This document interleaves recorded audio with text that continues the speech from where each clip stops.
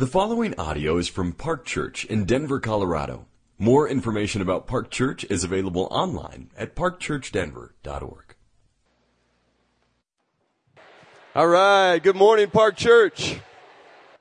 Our scripture reading this morning comes from the book of Psalms, chapter 52.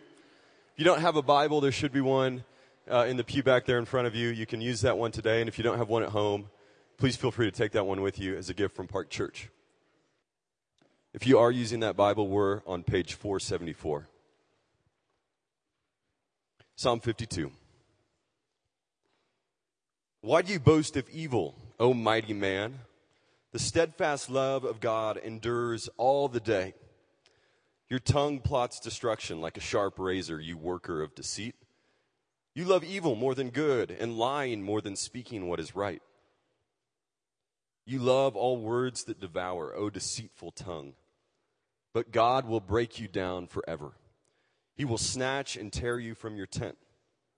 He will uproot you from the land of the living. The righteous shall see and fear, and shall laugh at him, saying, See the man who would not make God his refuge, but trusted in the abundance of his riches, and sought refuge in his own destruction. But I am like a green olive tree in the house of God. I trust in the steadfast love of God forever and ever. I will thank you forever because you have done it. I will wait for your name, for it is good in the presence of the godly. This is the word of the Lord. Good morning. A few announcements before we pray and open Psalm 52. First, Monday night and Tuesday night of this week, we are hosting a seminar downstairs. Actually, it's going to be up here from 6:30 to 8:15. Childcare is provided. The topic is going to be sex, marriage, and singleness. We're going to be talking together, thinking together about how does the Bible, and particularly how does the gospel shape our understanding of these things, what we do with these things, how we live in the light of these things.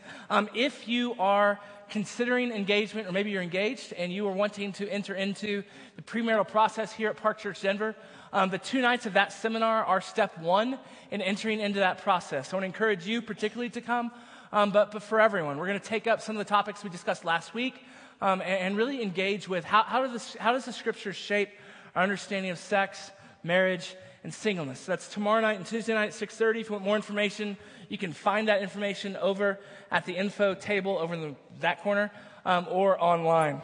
Next, on September 8th, we are kicking off our Park Teens ministry that began last year as an attempt to come alongside parents and seek to really disciple teenagers in this church body. And so if you are a teenager or you know a teenager or you've heard of a teenager, we would encourage you on Tuesday nights kicking off this on September 8th.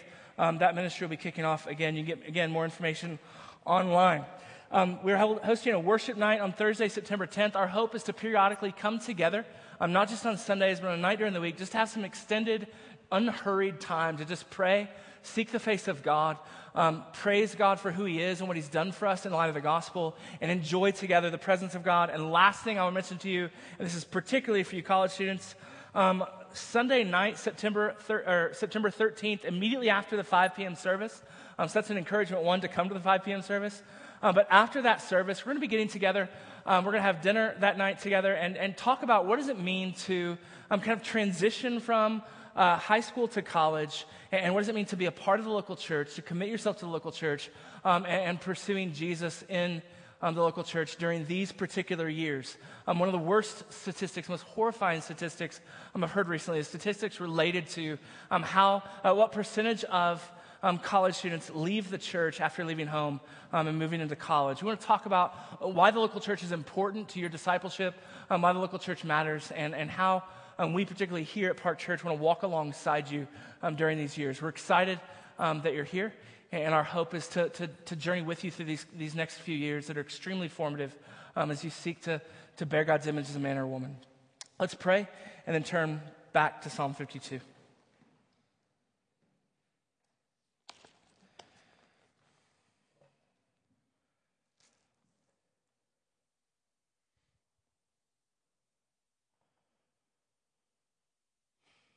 So, Father, I pray now that you would send your Spirit, Your Spirit would come, and in my brothers and sisters in this room, that your Spirit would come and allow us to know your love. To not only know your love, but to be strengthened in such a way that we would know with Jesus, that we'd know with one another the height and the depth and the breadth of your love. That we would know that which surpasses knowledge. In other words, this simply wouldn't be an intellectual exercise in comprehending your steadfast covenant love, but rather your Spirit might come, that we would not only know it intellectually, but we would experience it through your presence. And God, no sermon can do that, no set of songs, even songs that herald the ongoing, forever nature of your love, that nothing can make that happen apart from your Spirit. And so come. For my friends in this room who've walked with you for years, I pray that you would come, and today would mark them in a new way as they comprehend your love. For those who are in this room who are still trying to figure out who you are and what they believe about your existence or non-existence, oh God, I pray that you would come and overcome everything with your love. So make yourself known as our Father today. In your name we pray, amen. Immediately after this service, we're going to have the privilege of ordaining 3 new men as elders here at Park Church Denver. One of those men, named Joel Limpick, who is also on staff here, he's one of he coordinates all of our worship and liturgy week in and week out, has a special power. Now, not all elders have special powers. Several of them don't have special powers, but Joel actually possesses a secret power that not a whole lot of people know about. I discovered this power just shortly after his arrival in Denver, Colorado. I'd made a passing comment about I was going to be traveling to a different city and just made the passing comment, I'm going there. And he threw out 3 coffee shops immediately that I needed to go to drink coffee in this city. I thought it was strange that he would know about coffee in this random city, but I just took it as maybe he just travels to this city quite frequently and he knows about where to get coffee in that place. What I've discovered, though, about Joel is that it's a game that you can actually play with him. I haven't found the bottom yet. I'm sure there is one. There's a line, a threshold of size, of population in certain cities that once you cross below that threshold, you probably won't have answers for you. But pretty much any city I've ever traveled to, and let me just add a qualifier onto this, worldwide.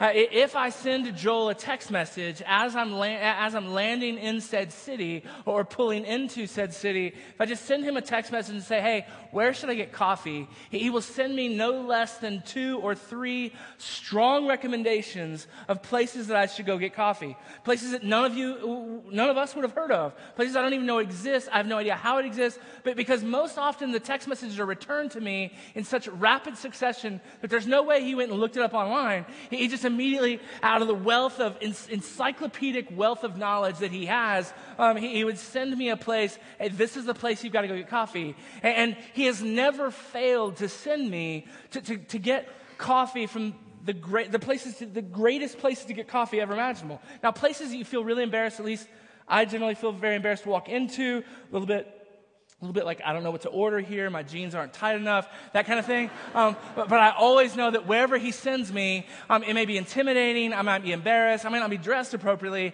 but it's going to be the best coffee I've ever had in my entire life. Which means every time I arrive in a new city, whether I'm on vacation or on a trip, I'm faced with a dilemma. Will I trust in my own gifts and abilities to locate the place that I want to get coffee, or will I trust in, rely in, dare I say, take refuge in the recommendations made by Joel. Now, this is a funny illustration, right? And it's actually, I'm genuine. It is absolutely true. You can test it out if Joel will give you his phone number. And all of you should ask for after the service. But in reality, one of the things that the Bible does for us, but really surprisingly, is the way that it divides the world. You see, in our day and age, we try to divide the world around all kinds of different things. We divide it around race. We will often divide it around politics, The political season's about to kick off in earnest. And one of the things that happens most dramatically every time a presidential race comes up is the whole world seems to be divided around, are you on the right or on the left? We divide the world according to the way that we dress, the kind of music that you listen to. We find all kinds of odd reasons, odd ways of dividing the world. But the Bible doesn't divide the world that way, but it does divide the world. It divides the world fundamentally, not in terms of what you know or don't know or what you do or you don't do. And it doesn't even divide the world in terms of who does the good things and who does the bad things, who are the moral people and who are the immoral people. No, it divides the world around one singular question. Where will you take refuge? It divides the world along the question, who will you trust?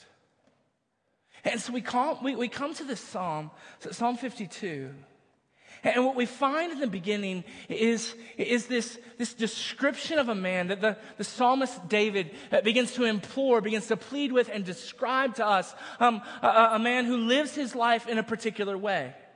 He then turns and then begins to describe a different kind of person, himself, living a different kind of way. And so I want to look first at kind of that division, and then I want us to ask the question, which I think the psalm answers for us, beginning in verse 5.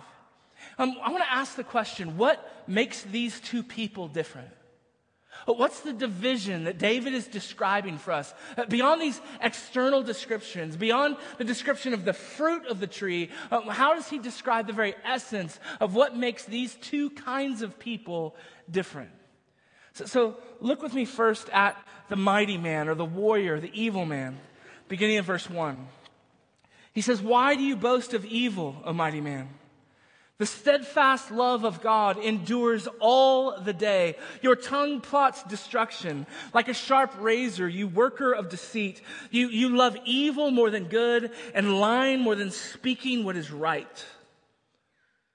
You love all words that devour, O deceitful tongue. But God will break you down forever. He will snatch and tear you from your tent. He will uproot you from the land of the living." And so the psalmist describes a man who boasts of evil. In other words, here's a person, a human being, who doesn't just do evil, knowing it's evil and then hide it. No, but here's a person who does that which is evil and then boasts and actually finds his identity in it, actually describes himself and takes great pride in his accomplishments, which the Bible typifies as being evil. His tongue plots destruction, aims at the destruction of people, of cities, of whole families. The background to this psalm is when Doeg, the Edomite, came and told Saul. Now this is a little-known story from David's life. David's on the run from Saul. Saul is the king. Saul feels threatened by the successes of David, David's prowess in the battlefield. The people have begun to love David and celebrate David. And so David is seen as a threat by Saul. And so Saul has kind of began to wield all of his power to see to it that David is killed. David and his men are on the run. They're trying to flee from Saul hunting them down. They find themselves with a priest. This priest provides them with bread to eat. They haven't eaten in days. And David needs a sword. And so this priest happened to be the priest that's keeping hold of Goliath's old sword. Maybe you know the story of David and Goliath. David had this great kind of moment of salvation came to Israel as David kills Goliath and taking Goliath's sword, cuts off Goliath's head. Oh, this sword was kept by this priest as kind of this memento, this remembrance of the day that through David, God had saved Israel. Well, David gets the sword and takes it. It becomes his weapon as he leaves this household. But there, when David was fed, his men were fed and taken care of. Provision was given to them, when a weapon was given to them. And there was a man named Doeg there who watched it all quietly, the text tells us. Saul comes looking for David. He's looking for any kind of rumors where David might be hiding. And Doeg comes forward. Doeg, the Edomite, comes forward. And we don't know the motivation. The text doesn't give it to us. But certainly there was some reward to be gained, some leverage to be gained, maybe getting in well with King Saul. Doeg comes and says, hey, I actually saw David. I saw his men. He was fed by this priest and his family. They were cared for. They were given provision. And then they left. Saul turns to his men and orders that his men would go to this village, slaughter every man, woman, and child in that village, including the family of the priest. His men refuse. Doeg takes his sword, goes and slaughters the family, kills everyone in the village, and one man escapes to tell David what happened. The background of this psalm is that when that man came to David, David then wrote this psalm. And we don't know who he has in mind. Is he talking about Doeg? Is he talking about Saul? Probably both. But he proclaims, he tells, he says, that this man plots destruction. He's a worker of deceit. He loves evil more than good, lying more than speaking what is right.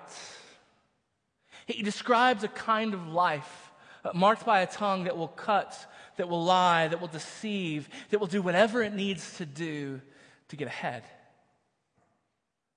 Maybe you've seen it. Maybe you've done it. You want to get the next advancement. Or someone you know wants the next advancement in their career. And so you play the game. You twist the truth.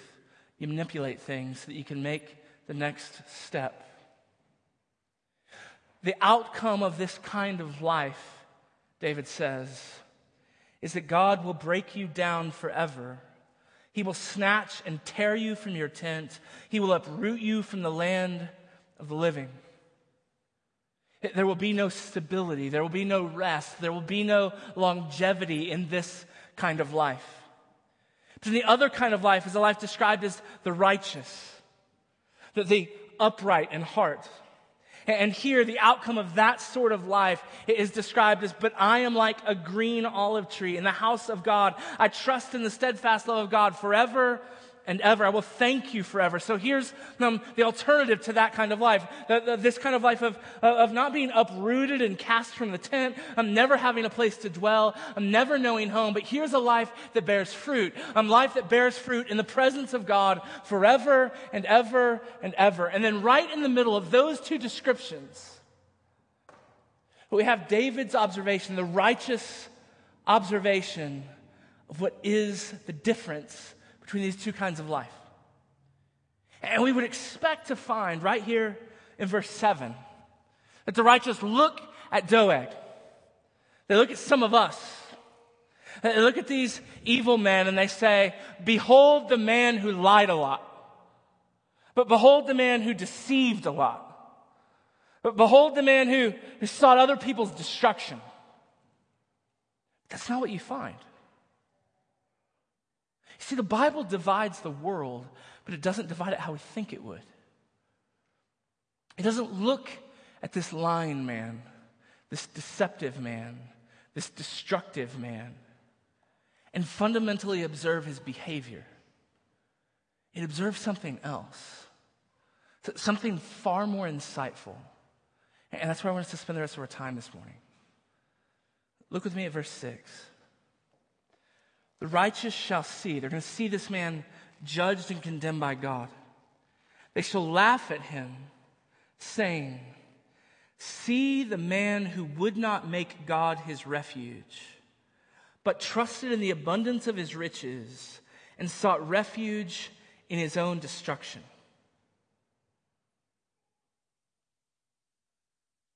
In other words, they look at this man who faces the judgment of God. They divide the world in two. But the division that's established is unlike the way anybody else in the world establishes this division.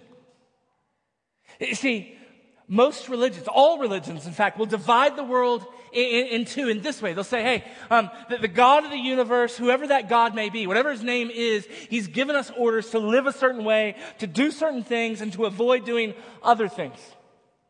And so the world is divided by those who do those things and those who don't do those things. So the moral and the upright over here, you guys are just going to be the moral and the upright. That's okay? I hope you qualify. Good. Okay. And the wicked people over here, just dirtbags. Just joking. Those who don't do what the religion requires and those who do what the religion requires. That's how all religions in the world, save Christianity, divide the universe. Those who do what is right and those who do what is wrong. But the Bible doesn't divide the world that way. No, it divides the world along these lines. Those who take refuge in God and those who refuse to take refuge in God. Those who trust in the wisdom of God and the goodness of God, and those who trust in their own wisdom and their own goodness. Those who trust, who rely, who find their identity in the love of God for them. And those who find their identity in, put their whole trust in their own accomplishments, their own wealth, their own ways of living in the world. The world is divided in two. I started this week a book by David Brooks called The Road to Character. It's interesting as he begins to establish his thesis. At the heart of it is this same division. That there is division in the world between what he calls Adam 1 and Adam 2. Now, I haven't finished the book, so I don't know exactly how he's going to get to the root of it. But essentially, he describes, as he observes the world, he sees two basic kinds of people in the world. There's a group of people he designates as Adam 1, and their life is spent on their own success. It's measured by their own accomplishments. They are utterly and most foundationally self-referential. Everything ultimately is about them, their accomplishments, their wealth, what they have done and what they have earned. Adam 2, however, isn't like that. Adam 2 seems to be liberated from that in some way. He hasn't, I'll tell you where he gets at the end. He hasn't told us quite yet what the end is. But that liberation has led to a kind of life that is ordered around a different set of principles. It's a very principled life. It's a life that is very rooted, and yet it's a life marked by freedom. The freedom to love other people, the freedom to be oriented towards the good, the joy of other people. A freedom that doesn't take its own accomplishments, its own name, its own wealth so seriously. And so we find at the very heart of this text essentially two ways to live in the world. Those who will find their refuge in the steadfast covenant love of God. Foundationally for them, their identity, their hope, their sense of self, their whole sense of self is defined not by what they get done this week, not by their own set of accomplishments, not by how much other men or women honor them, but by a sense that the God of the universe loves them, that he sings over them in delight.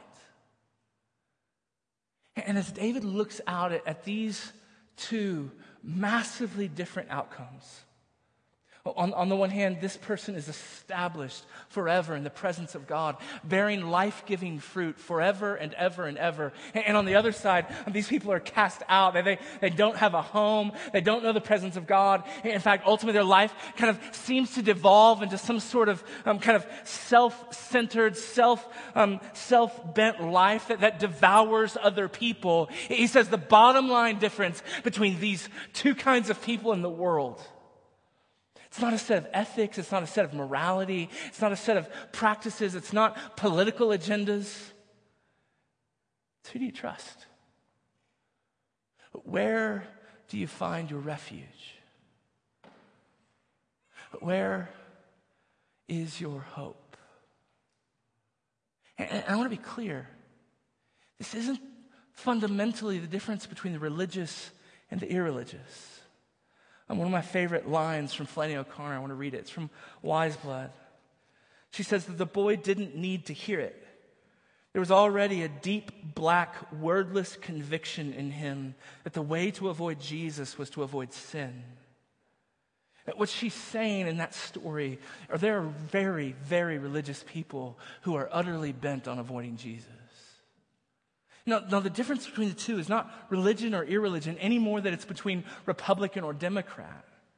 No, this difference, it at its heart has to do with where is your hope? Where is your trust? I'm listening again to the text. It says, see the man who would not make God his refuge, but trusted in the abundance of his riches and sought refuge in his own destruction. This kind of refusal to find refuge in God often looks extremely religious. You come to church, you say your prayers. Last night, you stopped and didn't have sex with your boyfriend or your girlfriend. You did whatever the thing is that you're supposed to do, but the reason you did it was not because you find refuge in God, not because you delight in God, not because you trust in God. But no, God is simply a means to the end that you want. And so you do these things to somehow bargain with him, to get him to give you what you want. And we can squabble over whether the secular version of this or religious version of the secular look down their noses at that kind of practice, but at the essence, they're totally the same.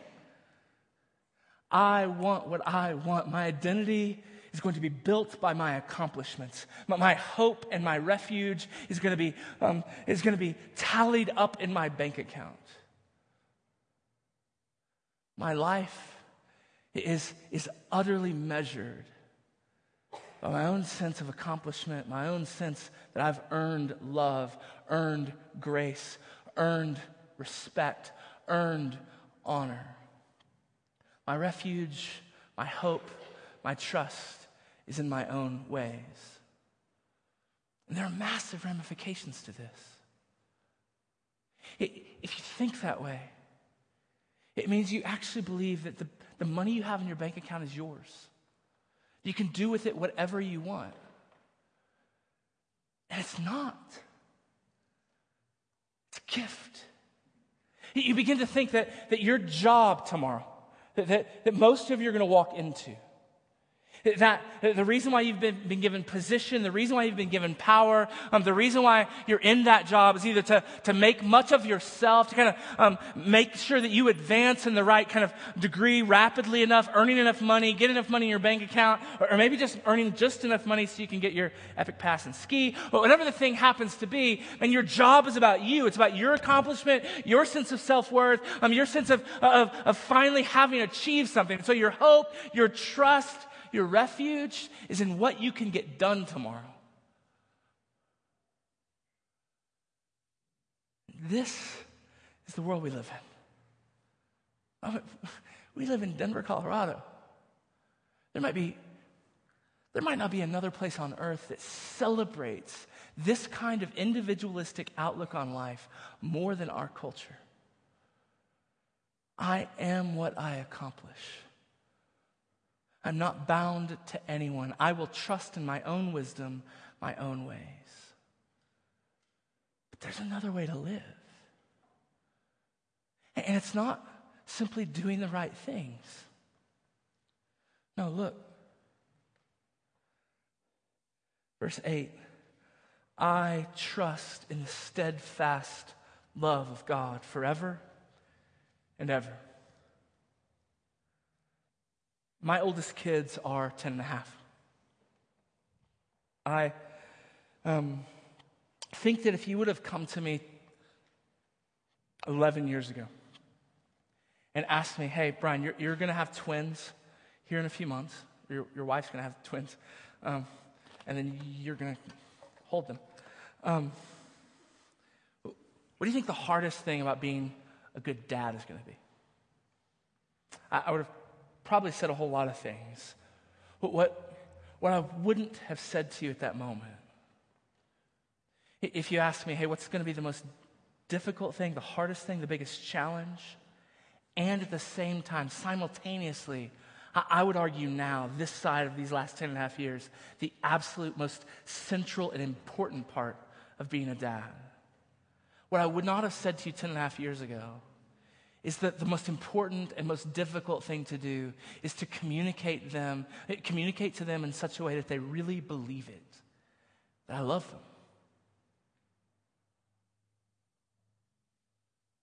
them, that I'm absolutely delighted in them, that I have for them a covenantal, unbreakable love for them as my children. And I'm not talking about when you're having fun and it's kind of laughing, fun afternoon. Like yesterday morning, we went hiking out in Boulder, and that first part of the day was really, really fun. Crazy thing is, though, when it's 90-something degrees and you're out in the sun, and then you get back in the car, and then you're going to have to run some errands, suddenly nobody likes each other in the car. You're all just like, no one likes each other. I'm talking about in maybe not even then. I'm talking about in those moments when they've done something wrong. It's not stupid. Like, not one of those things where they did something stupid and you came and say, hey, that was stupid, don't do that anymore. I'm talking about those moments when, hey, there's an established universal rule in our home. You don't steal. You don't steal from your sister. You don't steal from me. You don't steal from other people. You don't steal from your brother. And then you discover, and they discover that you discover, and it somehow happens all together. They did that. And the hardest thing in that moment is not getting them to look me in the eyes and go, yeah, I should not, like, finally recognize, hey, this was a bad thing to do. No. The hardest thing in that moment is not convincing them that what they did was wrong. No, the hardest thing and the most important thing is them to look me in the eyes and know beyond the shadow of doubt, my dad loves me. He absolutely loves me. He loves me with a steadfast kind of love. Sure, we're going to talk about discipline, we're going to do discipline, we're going to do the whole thing of whatever this deal was. But what's not in question in this moment is the steadfast love of my Father. I've found in my own Christian life that the most difficult and yet the most absolutely essential and vital part of just learning to walk with Jesus, just learning to love other people, is to go with the metaphor a little bit. To look my Father in the eyes and to trust in his absolute, unshakable, steadfast love for me.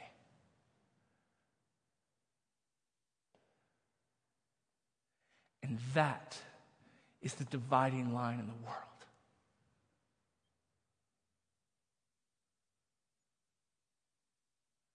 And right here, some of you are going to want to take me aside after the service and say, Brian, you're a preacher, pastor, and your job is to get people to behave morally, to do the right thing. And you're telling them that the most important thing to learn right now is not how to stop being lying, deceitful with their tongue. No, the most important thing right now is that they trust in the steadfast love of God. That you kind of shoot yourself in the foot there. What you need to tell them is, God loves you, maybe, probably. We'll see if you can make it to 5 p.m. without being deceitful and destroying people with your words or slaughtering a whole village. If you can make it to 5, God will love you for one more night. But that is to presume that my fundamental job, that the pastors of Park Church's fundamental job is to get you to behave differently. It's not. It is to hold up to you this glorious, beautiful truth. The God of the universe loves you. He delights in you. He sings over you as a father, a good father, not a bad father, not a crummy father, a good father sings over his children. He delights in you. The call of the Christian faith, the dividing line in the whole world. In fact, the thing I would say that makes Christianity unique among all the religions of the world is that it first and foremost does not come to you. God does not come to you as slaves commanding you to obey him. No, here's the genius of who our God is. And we should just all take a step back and marvel at how smart he is. Because he's smart. I don't know if you knew that. God is smart. One of the qualifications of being God. But sorry. Think about this. He doesn't come to you as a slave saying, do this, do this, do this, do this, do this. No, he comes to you as a father. He says, I will stop at nothing to be with you. I will adopt you. I will redeem you. I will cleanse you. I will forgive you. I will empower you. I will do whatever it takes for you to be my children. See, here's what happens. Let's say my son, it would definitely be my son. Let's say he has this crazy desire to go out and do car dodging on a Saturday afternoon on Federal. He's never done this, but I can imagine him thinking it. Especially on a Saturday afternoon when there's a Broncos game. And so he has this innate desire to prove his athleticism. He saw it in a movie. People were jumping on cars and rolling and stuff. So he wants to go outside and jump and roll on cars. He wants to do it. Feels like it would be good. It wouldn't hurt anybody. He's not even heavy enough to dent a car. Dad, if you did it, you would dent the car. If I do it, it's just going to roll right through it. So we're going to be fine. I'm going to do this kind of dodge car thing on Federal. He wants to do it. He longs to do it. He has a desire to do it. And then here comes Dad. And Dad says, no. Now, in that moment, if he trusts in the unfailing, mine's failing, but it's meant to be a picture of the unfailing covenant love of God for him, then he's going to recognize two things. One, my dad is smart-ish. Two, he loves me. He's not trying to keep good things from me. He's not trying to withhold joy and pleasure and delight from me. No, he wants my good. He wants my pleasure. He wants my delight. He's not a killjoy. He wants my good. And I don't always understand it. I know that I long for this. I want this. I desire this. I don't feel like I can be completely a good 10-year-old boy unless I've done this. But trusting in the love of my Father,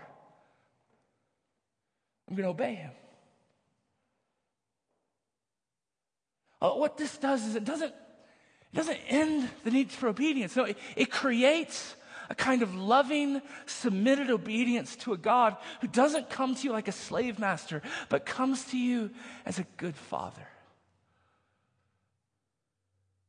So when he orders our lives with regards to sex,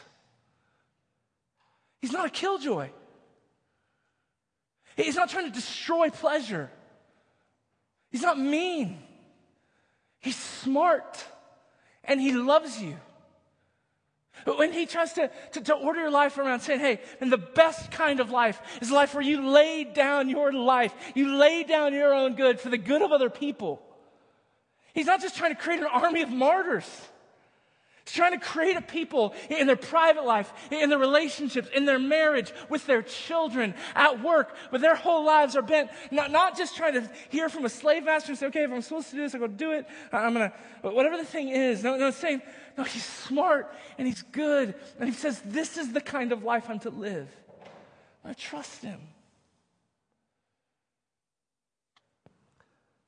This trusting in the steadfast love of God, finding your refuge in the steadfast love of God, it'll change everything about your life. An observation was made. I've actually heard this story told, and I experienced it. I was talking to a young man who's not a Christian. He's asking tons of questions about the Christian faith.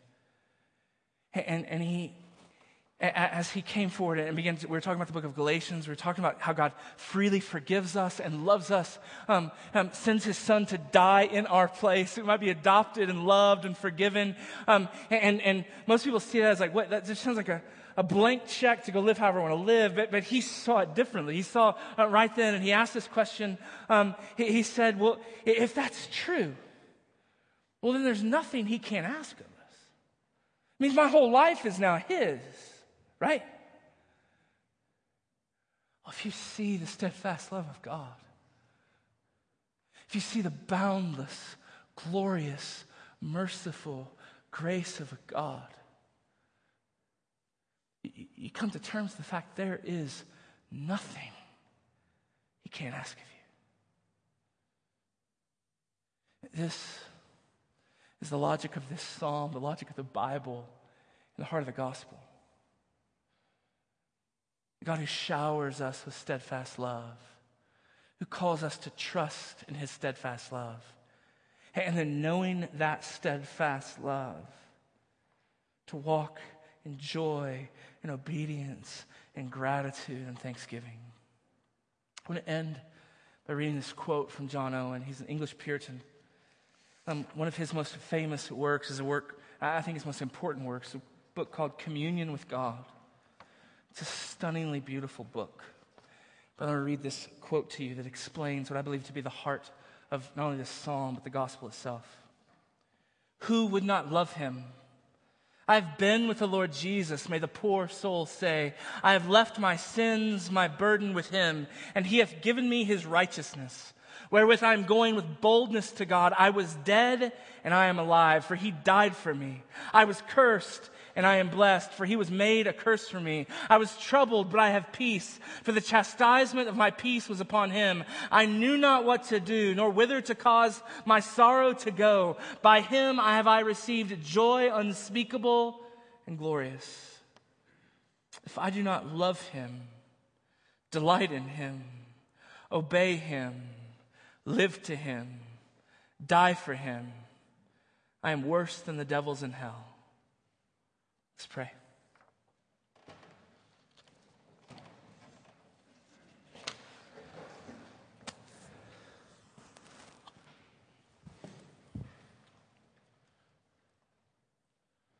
So, oh God, may we be compelled by that kind of love.